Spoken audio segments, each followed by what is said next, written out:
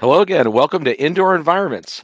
I'm your co-host Bob Krell. I'm the publisher and founder of Healthy Indoors Magazine, and as always, I'm joined by co-host Don Weeks, who is still the president of IEQGA, right? The Indoor Environmental Quality Global Alliance, right? That's right. That hasn't changed. Okay, I'm in my third year now. it's been a while, It's anyway. Yeah. Welcome everyone to season two. This is our seventh episode, but we have been renewed, so we have another year. You'll have to put up with our two pumpkin heads here. So anyway, welcome aboard. If you're watching us and joining us live today, we're live streaming on the Healthy Indoors online global community, and there is a chat box there, so you're welcome to enter any questions you have for our guest, and we'll moderate those and ask pass those questions along. So by all means, join in the chat. After the show will be available indefinitely on the same link where you found us, and you'll be able to comment in the comments, which stay there indefinitely. So anyway, so Don, what's happening in Canada? Well, it's getting warmer, but not quite summer yet. We're still looking at heavy rain today, so we'll manage to get through in a sunny day, to maybe in a day or two. We'll see. And we're very pleased to have Dr. Nicola Carsall be our guest today. She is a professor of indoor air chemistry at the University of York in the United Kingdom. And she previously at the University of York, she was a lecturer and a senior lecturer in environmental science. She also was a research associate at the School of Environmental Science in East Anglia. He holds a PhD degree from the University of East Anglia. And Dr. Carsall's work primarily involves numerical modeling of air pollution chemistry in the indoor environment. She's a member of a number of committees and expert groups, which we'll discuss during the hour. And she's also an associate editor for Indoor Air for the publication Atmospheric Environment. Today's subject or topic is indoor air chemistry. Should we be worried? And today's webcast is sponsored by the International Society of Indoor Air Quality and Climate, ISIAQ. Welcome. And this production is a joint production of ISIAQ and the Indoor Environmental Quality Global Alliance. Had to throw that in there. So, without further ado, welcome. Hello. Hello. How are you today? I'm good, thank you. Good. So I'm going to start with your education. I noted as in the introduction that you were involved also in the University of East Anglia and the University of Leeds, focusing on chemistry and environmental science. And at the University of York, you've changed a bit towards environmental science and air pollution, and recently indoor air chemistry. So how did you become interested in indoor air chemistry?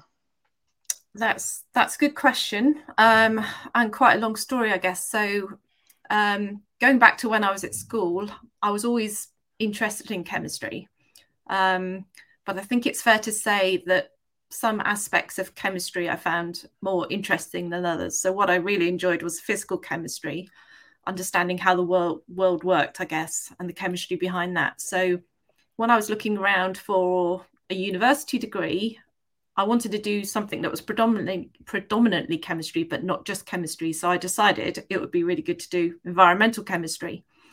And I would say that ever since then, I've always worked in chemistry departments or environment departments, but I'm very much at the interface, I guess. So it's chemistry, but applied to the environment.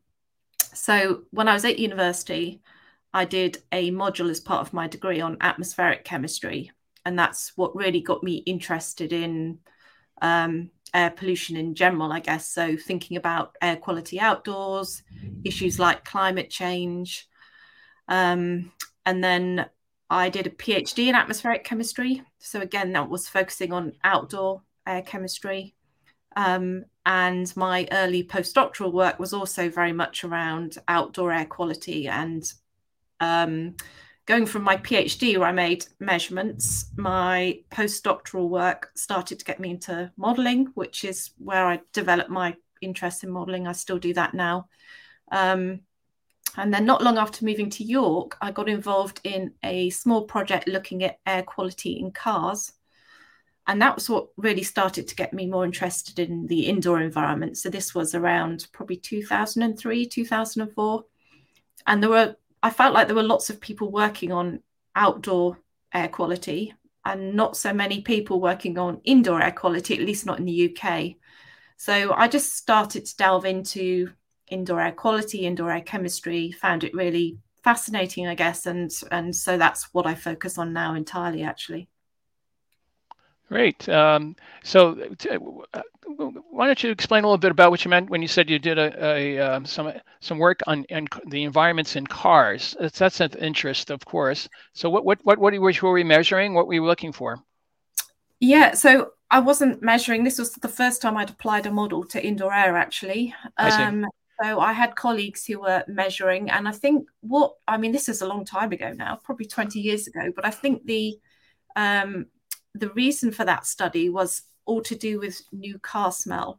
So this is a thing, maybe not so much anymore, but I know certainly a few years ago, people used to, I suppose there's a split feeling about this. Some people really like the smell of new cars, the smell of the leather and other things going on, other emissions coming from the new materials, and other people didn't like the smell. And I guess what we were doing was trying to understand what caused that smell, and what was going on. So there was some very basic measurements being made, and we were just trying to do some very basic modeling. But it's very different to what I do now. I guess over time it's become a lot more complex and involved.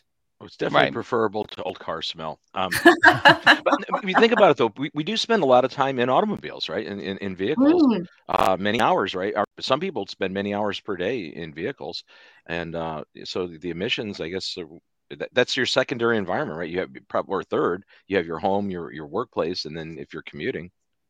Yeah, so actually, Rich Coursey, who is now, I think he's moved to San Francisco now, but he came up with something that a lot of indoor air chemists refer to as the Coursey Code, which was taking your average lifetime of your typical adult in a developed country, which I believe is about 79 years, and then he broke it down into where you spent your time in those different microenvironments. So 70 years are spent indoors out of your 79, 50 years are spent in your home out of your 79, 25 are spent in your bedroom, unless you're a teenager, in which case you might switch those last two around for my children and to go by. And then you get down to 5 years, which is the average number of years that you would spend outdoors in your lifetime. And then I think commuting was 4 years, if I remember correctly. So it's almost equivalent. And, these are averages, obviously, but there's an almost equivalent time that the average person will spend commuting to outdoors. But obviously compared to the time we spent indoors in the home, for instance, so both very small proportions. Yeah, I mean, I'm familiar with Rich Coursey. He and I worked on Indoor Air 2002. Which was down in Austin, Texas, and he's moved to the University of California in Davis now. So that's where he's located.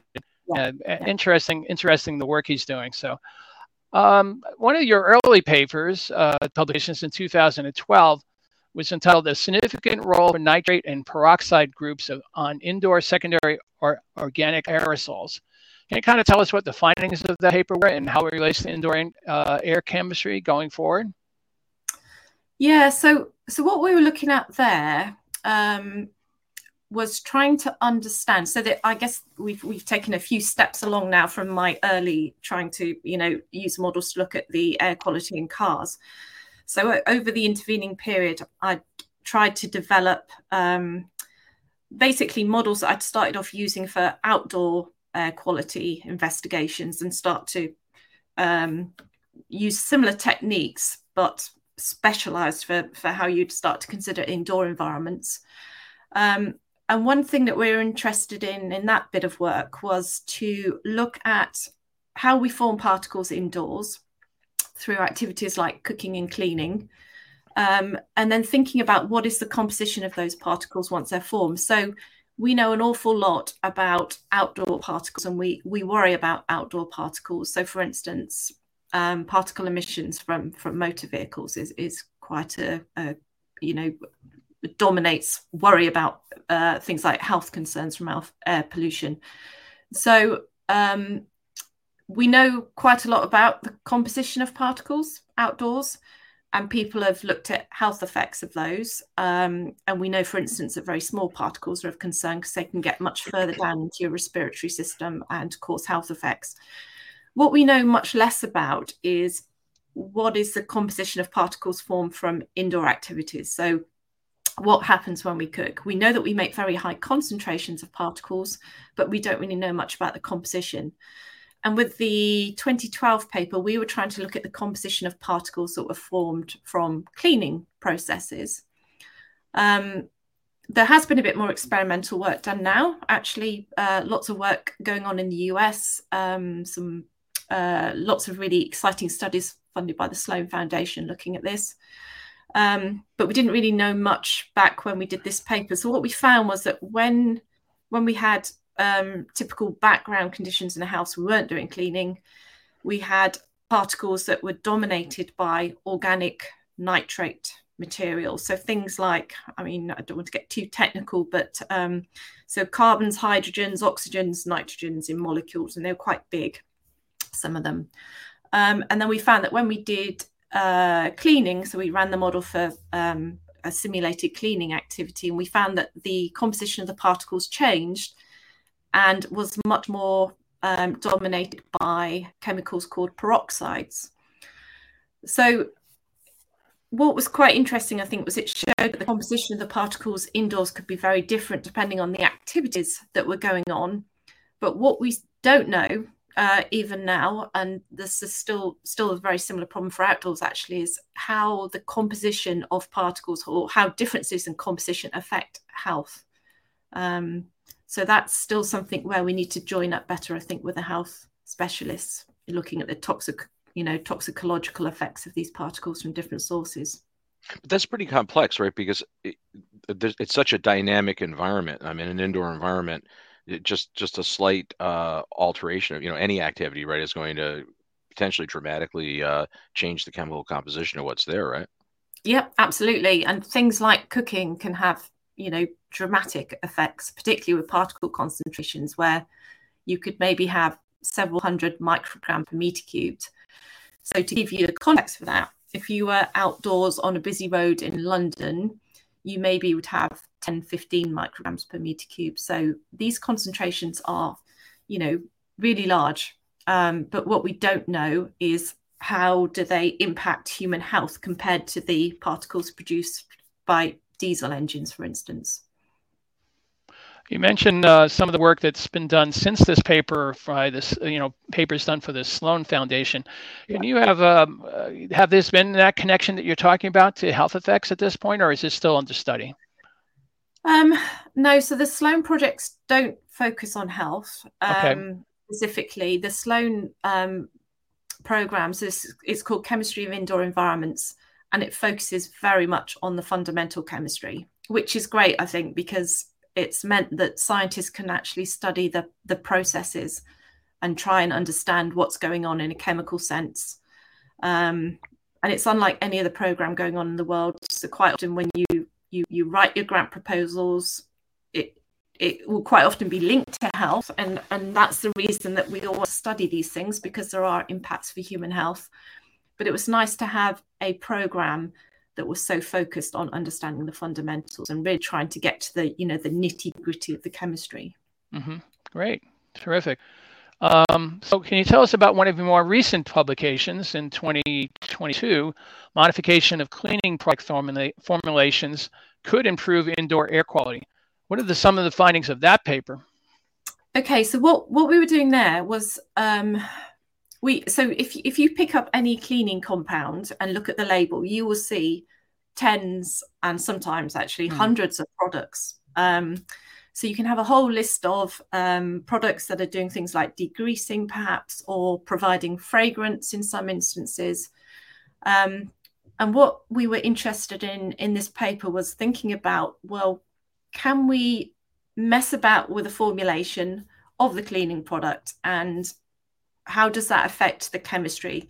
And the reason we wanted to do that is we know that through the chemistry that happens when you clean, you can form a whole range of secondary pollutants, and some of those are harmful to health. So the things that we look at York in particular are things like formation of formaldehyde and also particulate matter. So we said that particulate can be harmful to health, but we also know formaldehyde at high enough concentrations can be a carcinogen.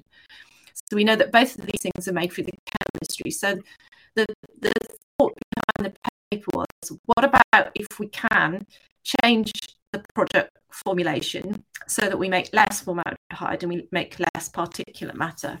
So we basically looked at three, just to make it simple. So again, this is a modeling study. We looked at three compounds that are used commonly in cleaning formulations. And we just messed about with the ratio of those three terpenes, the terpene species. So these are the things that make stuff smell of things like pine forests and lemons. So they're naturally occurring products that are in lots of things we use around the home. So we just altered the proportions of them, and then we found that we could make very different concentrations of the secondary pollutants like formaldehyde and particulate matter, which means in theory you could use this sort of information to alter your cleaning product formulations to make less harmful products when you clean. So, I mean, it's a kind of proof of concept study, I guess, because what we'd really need is to work with people from fragrance industry, cleaning product industries, to work out if the sorts of formulations we're suggesting actually smell nice. They might smell very unpleasant. So you need to have the two sets of people working together, really. And did you look so these are household cleaning products. Did you look at like personal cleaning products like body washes, shampoos, that sort of thing, or was that not part of the study? Not in that study, but we have looked at those sorts of things in other studies. So it's really hard to talk about a typical shampoo or a typical body wash as well, because they are so different. So we were looking at one study where we looked at a range of shampoos, shower gels, moisturizers, a couple of other products, but looking at maybe 20 to 25 of these things. And we were looking at just what was in, if you imagine, if you take a lid off a bottle of shower gel, you can just look at what's in the gas, the sort of headspace above the liquid, if you like. So what's in that that gas area, the just the air above the liquid. And so that's the volatile. That's the stuff that's volatilizing right off the actual product in that small air gap. Okay. Yeah, that's it. And there's an enormous variation between these different products, which means that you could have very different impacts when you use them.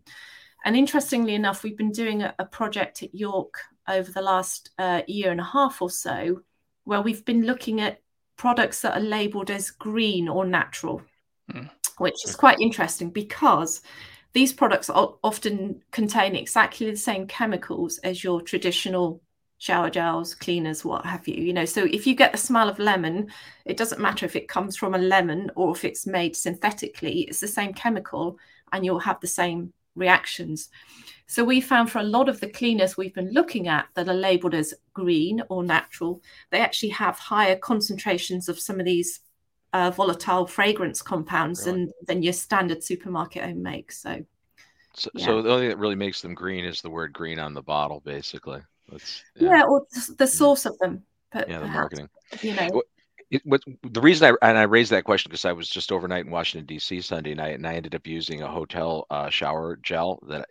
So my wife has totally gotten us very non-chemically oriented in our home. So it's cleaning with white vinegar and some essential oils mixed in with that, and and not using any like heavy personal products, and using that shower gel. I thought I just doused myself in like a chemical pool. After I got done with that, I came out, I was like, oh, it's awful. Yeah, well, I have something similar with some of the students that come to see me in my office. So I don't wear fragrances at all, and I really notice it if someone comes to my office with very strong aftershave or perfume, that it just seems to hang around for ages afterwards. And the longer you stay away from it, I think the work, like as you start to adapt a lifestyle where you try to limit, the exposure to that stuff, then exposure is like on an aircraft, you're sitting right next to somebody, just, it's awful. Yeah, anyway, absolutely. I digress. So Nick, I was wondering, you have mentioned a couple of times that you're specifically involved in modeling. Do you work as a team with other people who do the measurements, and how does that type of project work? Who gets the idea, and how does it flow to the end product? Oh, that's a good question. So I do work in a team. I have a fantastic research group. So I've got a couple of postdocs and 3 PhD students working with me at the moment, and we're all basically involved with modelling, but we do work very closely with experimentalists. So we've got a number of projects going on at York at the moment. So, for instance, one of the projects I'm involved with at the moment, we're looking at cooking and cleaning emissions. And so I've got colleagues in chemistry at York who are making measurements, and then we're dealing with the modelling side. So I would say I think the best work is when modelers and experimentalists work together, actually, because you gain so much by working together. So the experimental data is really, really important, obviously. It tells you what's happening in a room at any one time, I suppose, but it doesn't always tell you about the things that you can't measure. It doesn't always allow you to, there's only a limited number of buildings you can measure in. It doesn't tell you about what might happen in the future. So I think when you get the modelers working together with the experimentalists, you just get that extra layer of insight that you wouldn't have otherwise. And the other thing I think is working it the other way around, that we can use the models to say, well, actually, it'd be really good if we had some measurements of these compounds, and actually help to guide experimentalists with what sort of things they might go out and measure in the future to help with the models as well. So I think, that symbiotic relationship can be really powerful, actually. Yeah, I'm absolutely agree. I mean, it's certainly that's what I think a lot of people miss, is that they're kind of in their own little citadel, as it were, and they do things there, but they don't necessarily interact with the other folks that are doing things that are different than they are, but it can certainly be of use. So it's interesting. So how big a group do you have at the University of York working on things like that? So in my research group, there's 6 of us at the moment, but there's also probably working in indoor, maybe at least that many people in chemistry as well, if not more. Interesting. Yeah. So I'd say it's the most focused centre for indoor air quality in the UK, for sure. Well, great. That's important to be able to have that kind of interaction. And I know that you're working on a number of other types of committees as well. And one of them that we wanted to talk about a little bit is the UK Department of Health's Committee on the Medical Effects of Air Pollution. And I was wondering, and I understand this is called the COMMET. COMMET. Yeah. COMMET. And what have they done so far? What has been their most important accomplishment to date?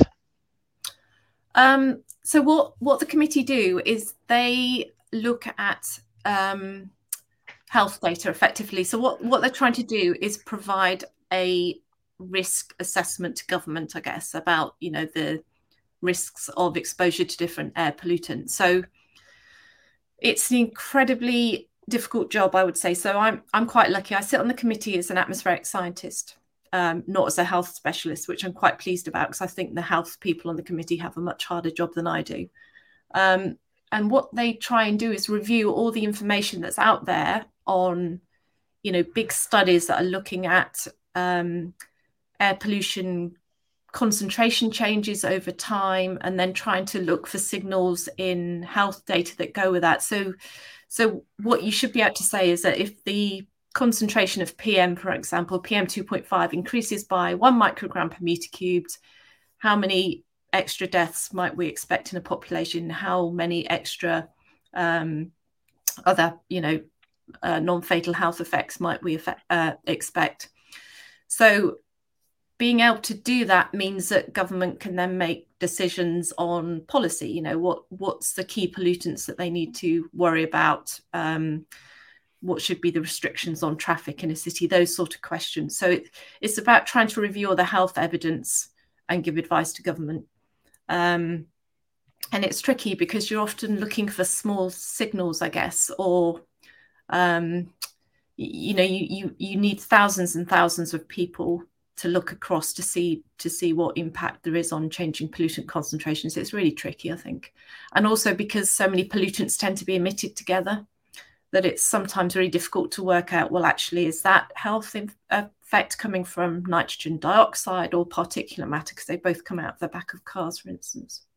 But I mean, that data is I find kind of remarkable the data that we've seen, thus far, and quite alarming. I mean, as far as the outcomes, how the mortality rate based on these airborne particulates that we're exposed to in various locations around the world. I mean, some places around the globe are awful.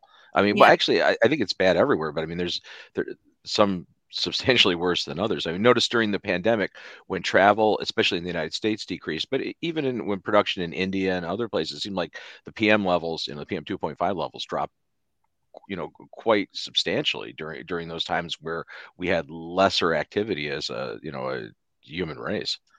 But this is really interesting because that very same observation had very different impacts for indoors. So what happened outdoors was that people stopped driving their cars, or at least in the UK. I'm not sure about the US, but in the UK, we definitely did that. Yeah. So we noticed that outdoor concentrations of PM and NO2 went down quite significantly outdoors. But because of the chemistry, again, what that meant was that ozone concentrations outdoors went up. And that's important for indoors because we know that the main source of indoor ozone is from outdoors through windows and open doors, basically. And infiltration, yeah, sure. Yeah. So if outdoor ozone increases, indoor ozone increases, and that's important because we know that indoor ozone drives a lot of the chemical reactions. So even though outdoors was better, indoors actually potentially was worse. Because some modeling we did around that found that formaldehyde concentrations probably went up by 20%. And also, again, I don't know what happened in the US, but in the UK, everybody became a home baker. So everybody was suddenly baking more and cooking more. Everybody was that and a hoarder too. I mean, I think we did a lot of hoarding at the early stages. We didn't know if we were at the apocalypse yet. Yeah, that's right. It was toilet roll here. So, well, here too. Yeah. Not so much in Canada. They're prepared. Well, we did a lot of baking. I can tell you that in our household, and you're right. The particulate levels certainly can increase dramatically when you're doing a lot more cooking at home. That we didn't go out to restaurants for I think for almost a year at least. Yeah. If a lot of them were not open at all, so we had some takeout. But yeah, did a lot more home cooking, and that brings up are we looking at specific? Are you looking in your studies like specific issues in terms of indoor air quality and indoor air chemistry that we can share with the audience now? Is there something in particular that stood out in the studies that you've seen or the studies you've conducted yourself? Well, that's a good question. I mean, I think one thing that's come out from a lot of the recent studies, and particularly from the Sloan funded work going on in the US, is just the importance of people indoors. So we know, we've been talking about cooking and cleaning, and that's in some ways that's pretty obvious because we do things that cause high concentration. So it's particularly obvious when you cook. I think you can smell things happening. There's chemistry going on. But I think the other thing that's come out is just the importance of just people being in a space. So we know, for instance, that we breathe various volatiles. So everybody knows we breathe out carbon dioxide, but we also breathe out different hydrocarbons like isoprene and acetone. So those things that we breathe out can contribute to indoor air quality. But even our skin, so there's some really interesting studies now that have been looking at the impact of ozone, which we've just said that can come indoors. It can react with your skin oils. So we know that in your skin, you have lots of fatty acids and things that like to react with ozone. And when that happens, you get other compounds that are given off, carbonyl species are giving off into that space.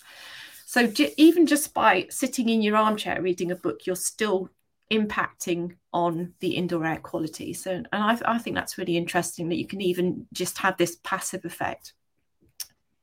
Yeah, no, that is interesting. I mean, basically, many people probably wouldn't even think of that. They say, "Well, I'm doing my bit. I'm staying home, and I shouldn't have any issues." But of course, homes are one of those environments that we don't have as much test data as what we'd like to have, because it's very difficult to have people open up their homes and then, unfortunately, get not necessarily great results.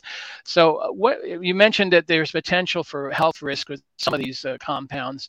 Is there any advice you could offer to homeowners as to what they can do to try to minimize that? I think one of the simplest things you can do is ventilate your house.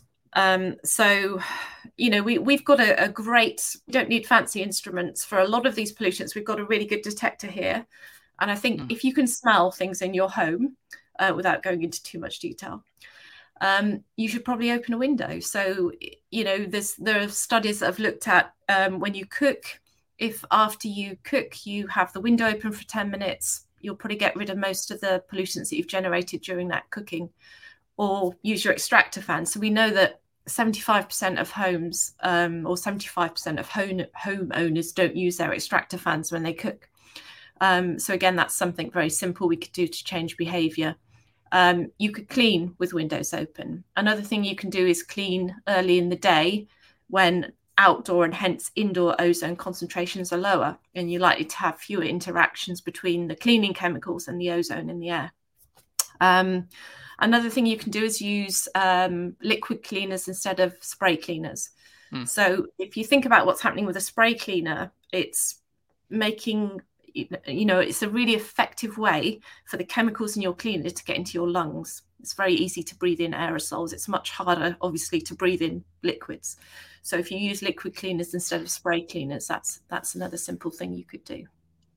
I mean, just a follow up to that, though, part of that being opening, you know, the windows to the outdoors. I mean, it's predicated on the fact that you need to be in an environment where the outdoor air is better than the indoor air. Because I mean, obviously, there's many places that may not be the case, right? The outdoor environments could be worse.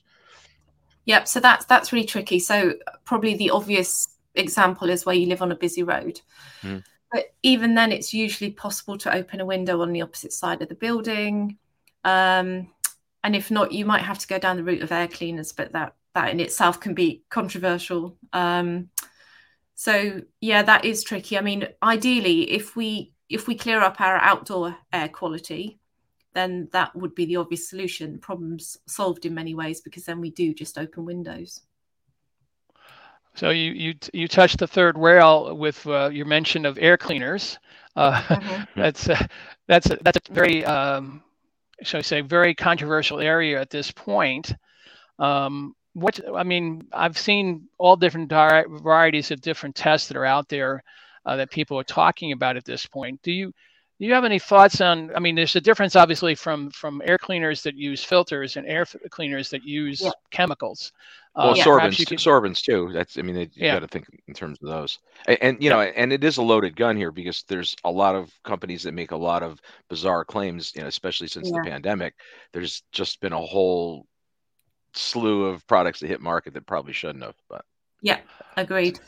So the US EPA have actually got a really good webpage on this.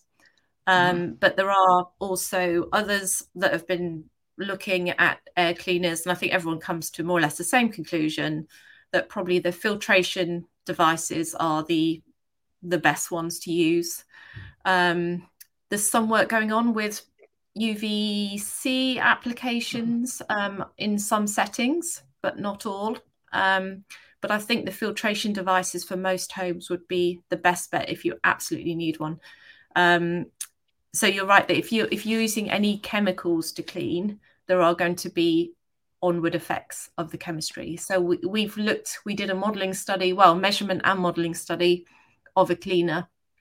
So we basically borrowed this, and the company that lent it to us said that we could publish the results as long as we didn't say which company they were. And basically what this cleaning machine was doing was mixing ozone and limonene in a chamber inside, and then effectively it was making hydroxyl radicals, and hydroxyl radicals are very strong oxidants. So they were actually encouraging that chemical reaction, because then the theory was that the hydroxyl radicals would basically kill any microorganisms in the room. So it was meant to kill viruses. This was before the days of COVID. And what we actually found was that it wasn't particularly effective at killing the viruses, but it also made oxidant levels that were probably a factor of 10 higher than outdoors on a sunny day. So And then basically once this oxidant is in the room, it can start to break apart any volatiles there to start making your formaldehyde and making your particulate matter. So these chemical cleaners are not a good idea. And it's the same with the ones that work with plasmas or any other high energy sources. They are going to make chemicals. It's inevitable when you think about how they're working. So the best ones to use are the HEPA filters. And then you have to just make sure that you regularly change the filter and maintain the filter.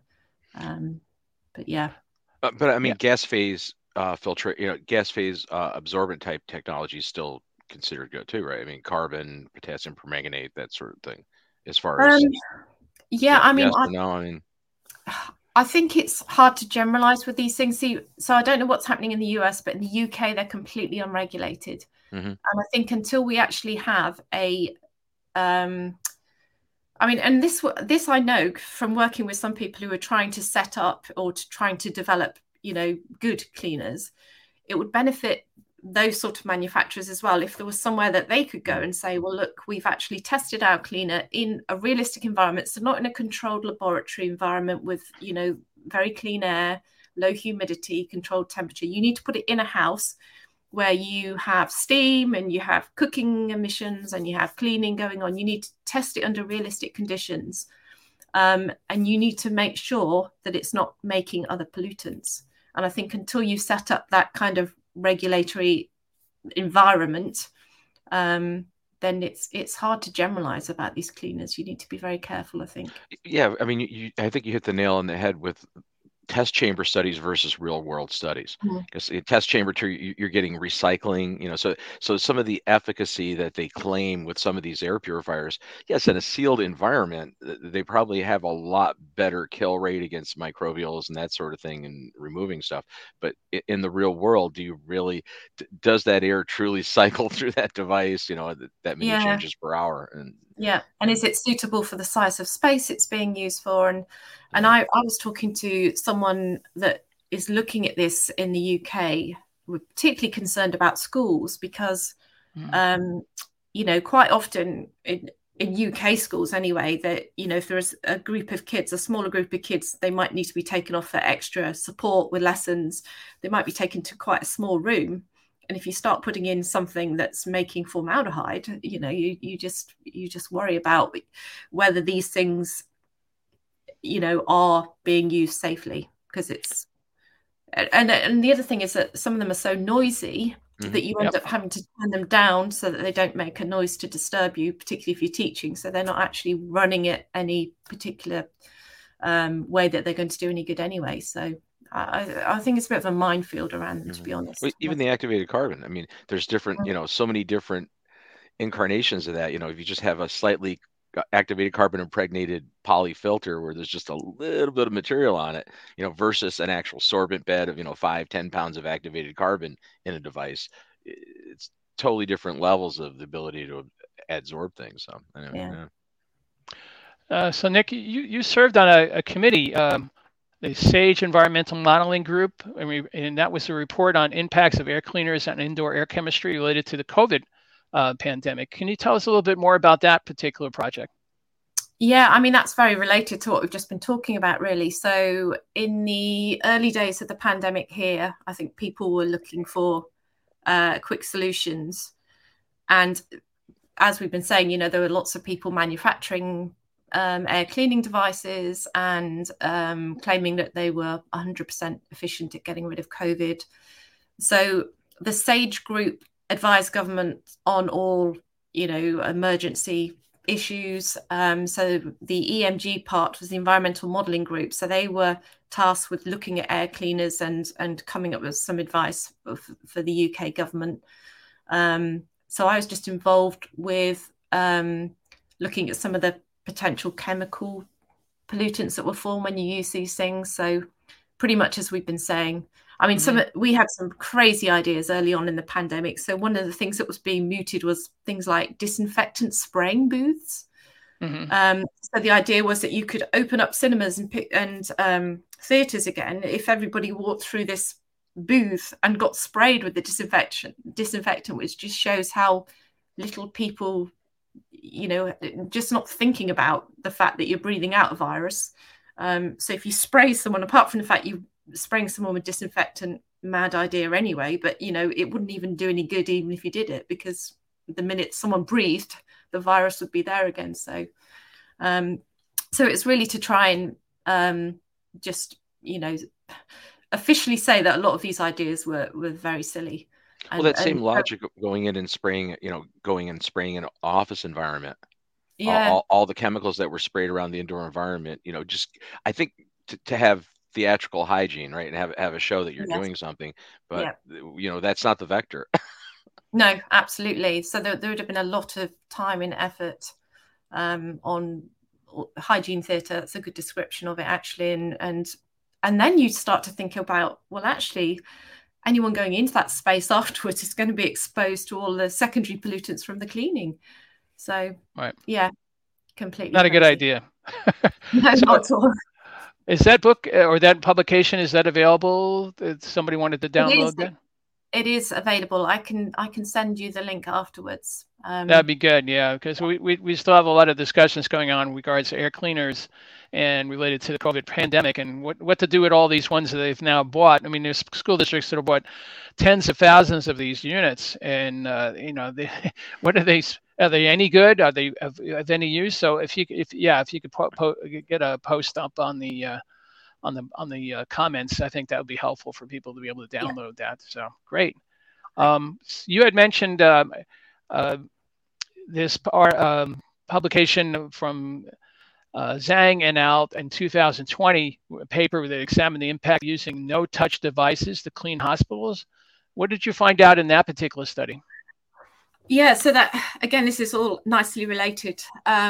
So what we were looking at in that study, and this is with colleagues in Canada as well, so Tara Kahan and her group, we were looking at a kind of trend for using these so-called no-touch devices, which are basically machines that you wheel into rooms, so hospital wards being one example, and you basically fill that room with tens, hundreds, thousands of parts per million of disinfectant gases. So these are very, very high concentrations of things like ozone, formaldehyde, hydrogen peroxide. You leave it in the room for an hour or two, and then you flush it out. And the idea is that it's meant to kill things on surfaces, so kill microorganisms. Now, the way that people were deciding it was safe to go back into the room was by monitoring the disinfectant gas and deciding that once that had come down to a certain concentration, it was then safe to go back into the room. So I should have said, obviously, they only did this when people weren't in the rooms. Right. So what we were looking at in the paper was, well, actually, what about the secondary chemistry? So the disinfectant gas might have disappeared, but what was going on behind the scenes that they weren't looking for. And we were finding that it was possible to have quite sustained periods of time after the disinfectant gas had got down to safe levels where we had high concentrations of some of the secondaries. And what was quite interesting as well was we looked at that for different light levels. So people don't really think about the impact of light indoors. So outdoors, atmospheric scientists think very much about sunlight and how that can split bonds apart in molecules, and then those new products can go on and do lots of stuff. And nobody really thought about that being as important indoors. Well, it's not as important, but it can still be important. So what we were looking at was the how the concentrations of these things change with different lighting. So we found, for instance, if you had something like a bare fluorescent lamp, which isn't completely unheard of in a hospital, that you could then actually initiate quite a lot of the reactions that you might have outdoors in sunlight. So really what we found was a lot more chemistry going on under these conditions than we were expecting. And a recommendation from that work is that if you're going to use these things, then best to use them in the dark so you don't get additional chemistry going on.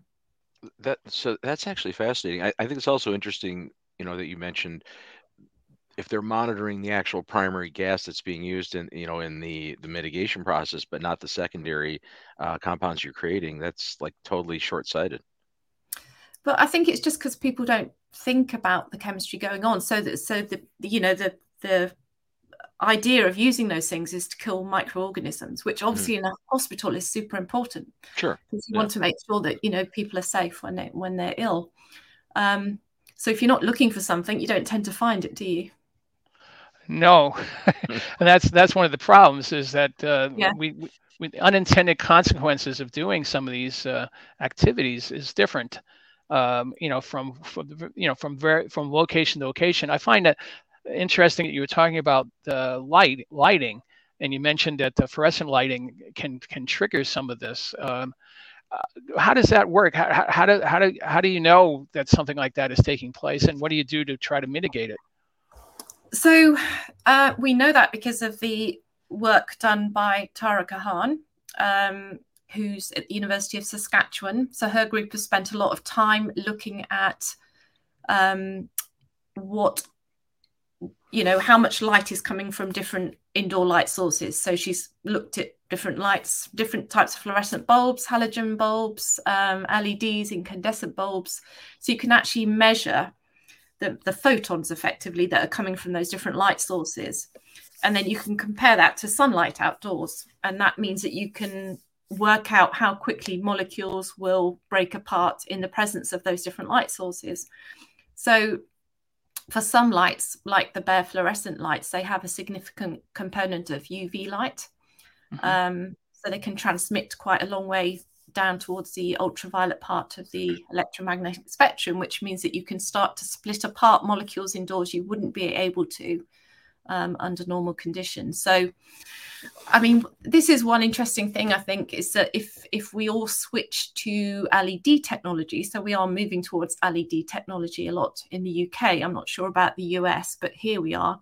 And we know that LED lights have transmit much, well, they don't actually transmit much light below 400 nanometers. And 400 nanometers means if you cut off the light there, it means that you won't get a lot of these high energy processes happening.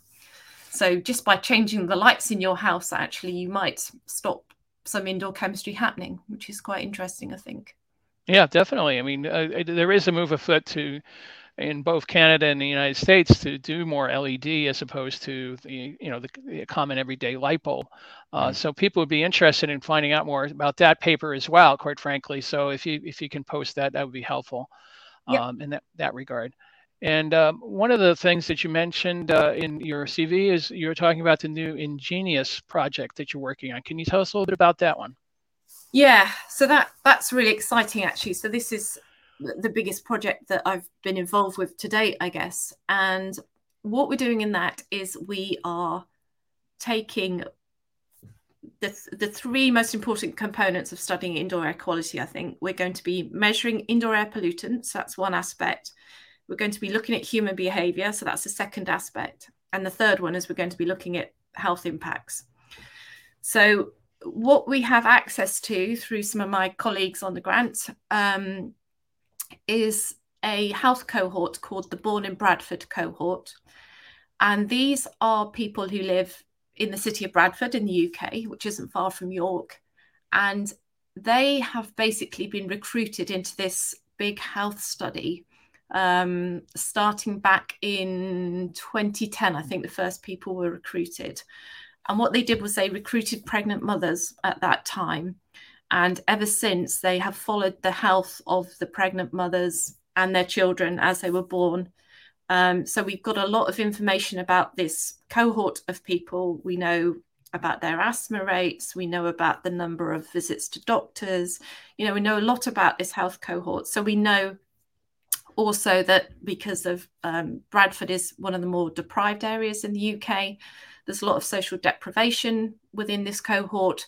There's also a high level of ethnic minorities in this cohort. So these are a group of people that seldom have their voices heard. So we were quite interested in studying their homes.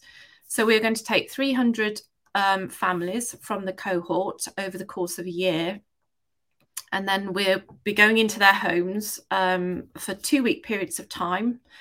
And we'll be basically measuring the indoor air pollution in their homes.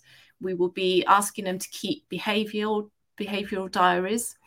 And then also we will be able to link to the health effects for a particular family. So we will be able to bring these three together. And I really feel that the nexus between those three things is where we really need to focus if we want to get policy right. Because it's like I was saying earlier about the cooker hoods, that, you know, nearly all homes have got cooker hoods, but most of them don't use them. So why is that? So you need to understand the behavioral aspect as well. If you really want to solve this, if you really want to get on top of it, you need to understand why people do what they do in their homes, what the impacts are, and how we help to make their health better.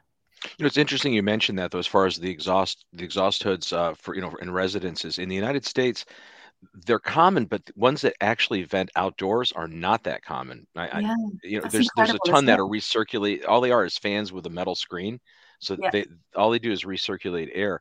And yeah, even the ones that are venting, you know, I know the University of I think Berkeley did a study Lawrence Berkeley did a study on that, showing how ineffective a lot of those hoods were. You yeah. know, because they only just the way they're designed, they're only partially over the burners, and they really only catch, even when they're properly vented to the outdoors, they don't really, their efficacy isn't really that as good as you might expect. No, they vary. They vary a lot. So there's another bit of advice, which is that if you just use the back rings of your hob, then they're much more Sure. effective for the back burners. But yeah. So So I'm really excited about this project, and I think it will really help us to understand, you know, what not just the indoor air pollutants. So you can go and make measurements in lots of homes, but it's understanding what's causing the high concentrations. And the other aspect of the study is that with a group of them, we're going to go back and do some interventions. So once we get our preliminary results, we're hoping that we'll see patterns emerge that give us an indication as to why some of those homes have higher concentrations than others, which will help us to design some interventions. And we're working with some really interesting people on the intervention side of things. So we've got people that have come up with various apps that might be useful. We'll be trying things like visual aids, maybe different types of cleaning devices. So it'll be really interesting to look at, if we can come up with a way to try and, like I say, improve the air quality in these homes. So how long is this project designed to continue on? What length of time are you going to be looking at these homes? So it's a 4-year project, but Full year. we're going to spend a year in the homes initially measuring the concentrations, and then we'll go back and do an intervention study as well at a later part of the project. So, I mean, what indoor air chemistry are you looking at? What are you measuring? So we're going to be measuring. Because it's a big study, obviously, and the bigger the study, the more expensive it gets. So in each of the homes, we're going to deploy a cheap sensor kit. So relatively low cost, but the accuracy may be not perfect, but it will give us an indication. So we'll be measuring things like PM, some of the nitrogen oxides, carbon dioxide, humidity and temperature. So every home, we will measure that. In about half of them, we'll additionally measure volatile organic compounds. And the way we're going to do that is by just taking a canister sample. So we just collect some air from the home, take it back to York and analyze it there, where we've got lots of equipment that you wouldn't want to put in someone's home, basically. And then in about 100 of the homes, we're going to do additional particle measurements. These involve collecting filter samples, so it's a pump and it's quite noisy, which is why we can't really do it in all of the homes. And then in a subset of those, in 50 homes, we're going to do some even more detailed particle measurements. So we have like a pyramid structure. So at the bottom, we've got the cheaper measurements that we'll have in every home. And then in a subsection, we'll have the more detailed, more expensive, more challenging, noisy measurements. And we're hoping to kind of develop proxies between the cheap sensors and the more detailed, more expensive measurements, so we can try and, join the dots where we don't have those measurements. Because in the future, you could imagine that many homes could have a sensor pack if we knew what it was telling us. So that's a challenge, really. Well, it seems that like it would be quite valuable to be able to do, use more precise analytical, technology that you're going to do on the limited subset of those studied homes, and be able to at least compare that against the generalized data from the less expensive sensors, and Yeah. at least that's actually really good, because there hasn't been enough of that done to use more quantifiable, standard protocols that actually are validated, Yeah. versus some cheap sensor technology. And nothing against cheap sensor technology, just making it readily available, at least if it's somewhat replicatable, is still good. It doesn't have to be Yeah. that precise. It's still giving you Yeah. a range, because those are data logging, correct? So that Yeah, I think it's they're just ongoing. working out what they're telling you. So they might not be giving you the exact number, but if you can work out what the indication means, then it might still be useful. It shows trends, at least. Yeah, exactly. Yeah. Interesting. Are you looking at, say, the ventilation systems for these homes, if they have any? Or what do they rely on windows? Do they have some kind of HVAC system? What are you looking? Really, yeah, it's just windows. We don't really do HVAC in the UK, apart from big public buildings, maybe. So very few homes will have HVAC in the UK. So yeah, it would so just that's be so understanding. you're looking at behavior then, because you're looking at basically whether they open the windows when they should be opening them, and looking at what might be the effect on their health if they don't do this, in terms of, as you said, mitigation or intervention. Yeah. Interesting study. So when does that start? So it started last August, and it's a 4-year study. So it's still got another 3.25 years, something like that. Yeah. Yeah, that's going to take. And your role as modeler, what does your group do in terms of that?